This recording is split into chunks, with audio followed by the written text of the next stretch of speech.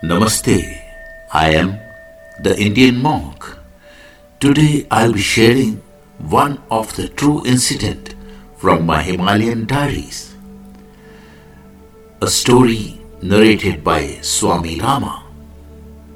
I once went to see a sage who was living by a river.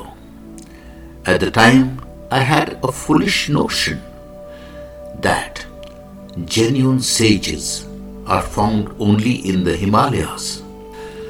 I thought it cannot be possible for a genuine sage to live on the banks of a small river situated so close to a city.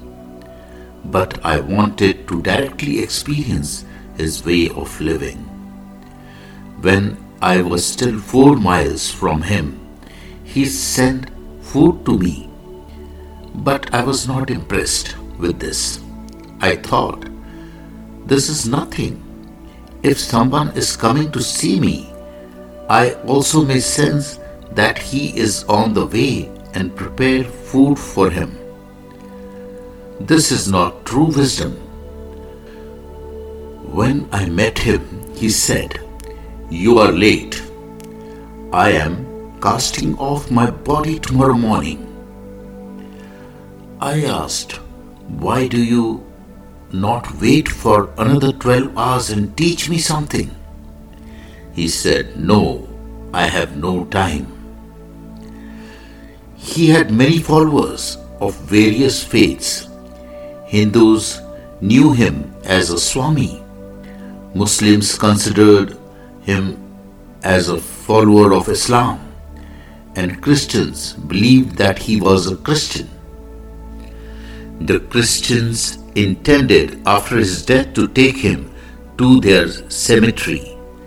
The Muslims were adamant they planned to take him to their graveyard, and the Hindus thought of burying him and building a memorial. The next day he left his body. A doctor came and declared him dead. For next several hours, there was great confusion. The people of all religions and their leaders started fighting for his body. The prestige of each group was at stake. The district magistrate came to me and said, "You were staying with him. Perhaps you know what he really was. You can help me in resolving this dispute." I replied, "I don't know anything about him." Then I thought, what type of sage is he? He died and created a problem for me and others and did not teach me anything.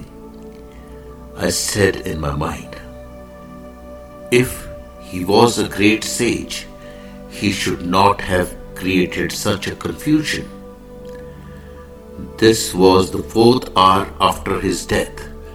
But suddenly he got up and said, "Look, I have decided not to die because you are fighting." The magistrate and all the people looked at him and was shocked. The sage said, "Get out of my sight, you Hindus, you Christians and Muslims. You all are foolish people. I belong to the Creator and no one else." Then he looked at me and said, "My son, don't worry. Now I will stay with you and teach you for 3 days, and on 4th day I will cast off my body quietly." I lived with him for 3 days. My stay with him was very enlightening. It was one of the best times of my life. He taught me many things. Many times each day he repeated the same phrase, "Be that which you really are. Don't pretend to be what you are not." He repeated this again and again. After 3 days he said, "I want to get into the waters." Then he walked into the river and disappeared. When people came to look for him, I told them that he had got into the river and had never come out. They searched for his body and made all possible efforts to recover it, but it was never found. The great sages do not identify themselves with any particular religion or creed. They are above all such distinctions. They belong to the whole of humanity. I'll be sharing many more such stories and true facts from my Himalayan diaries. Till then, stay safe, stay blessed. Namaste.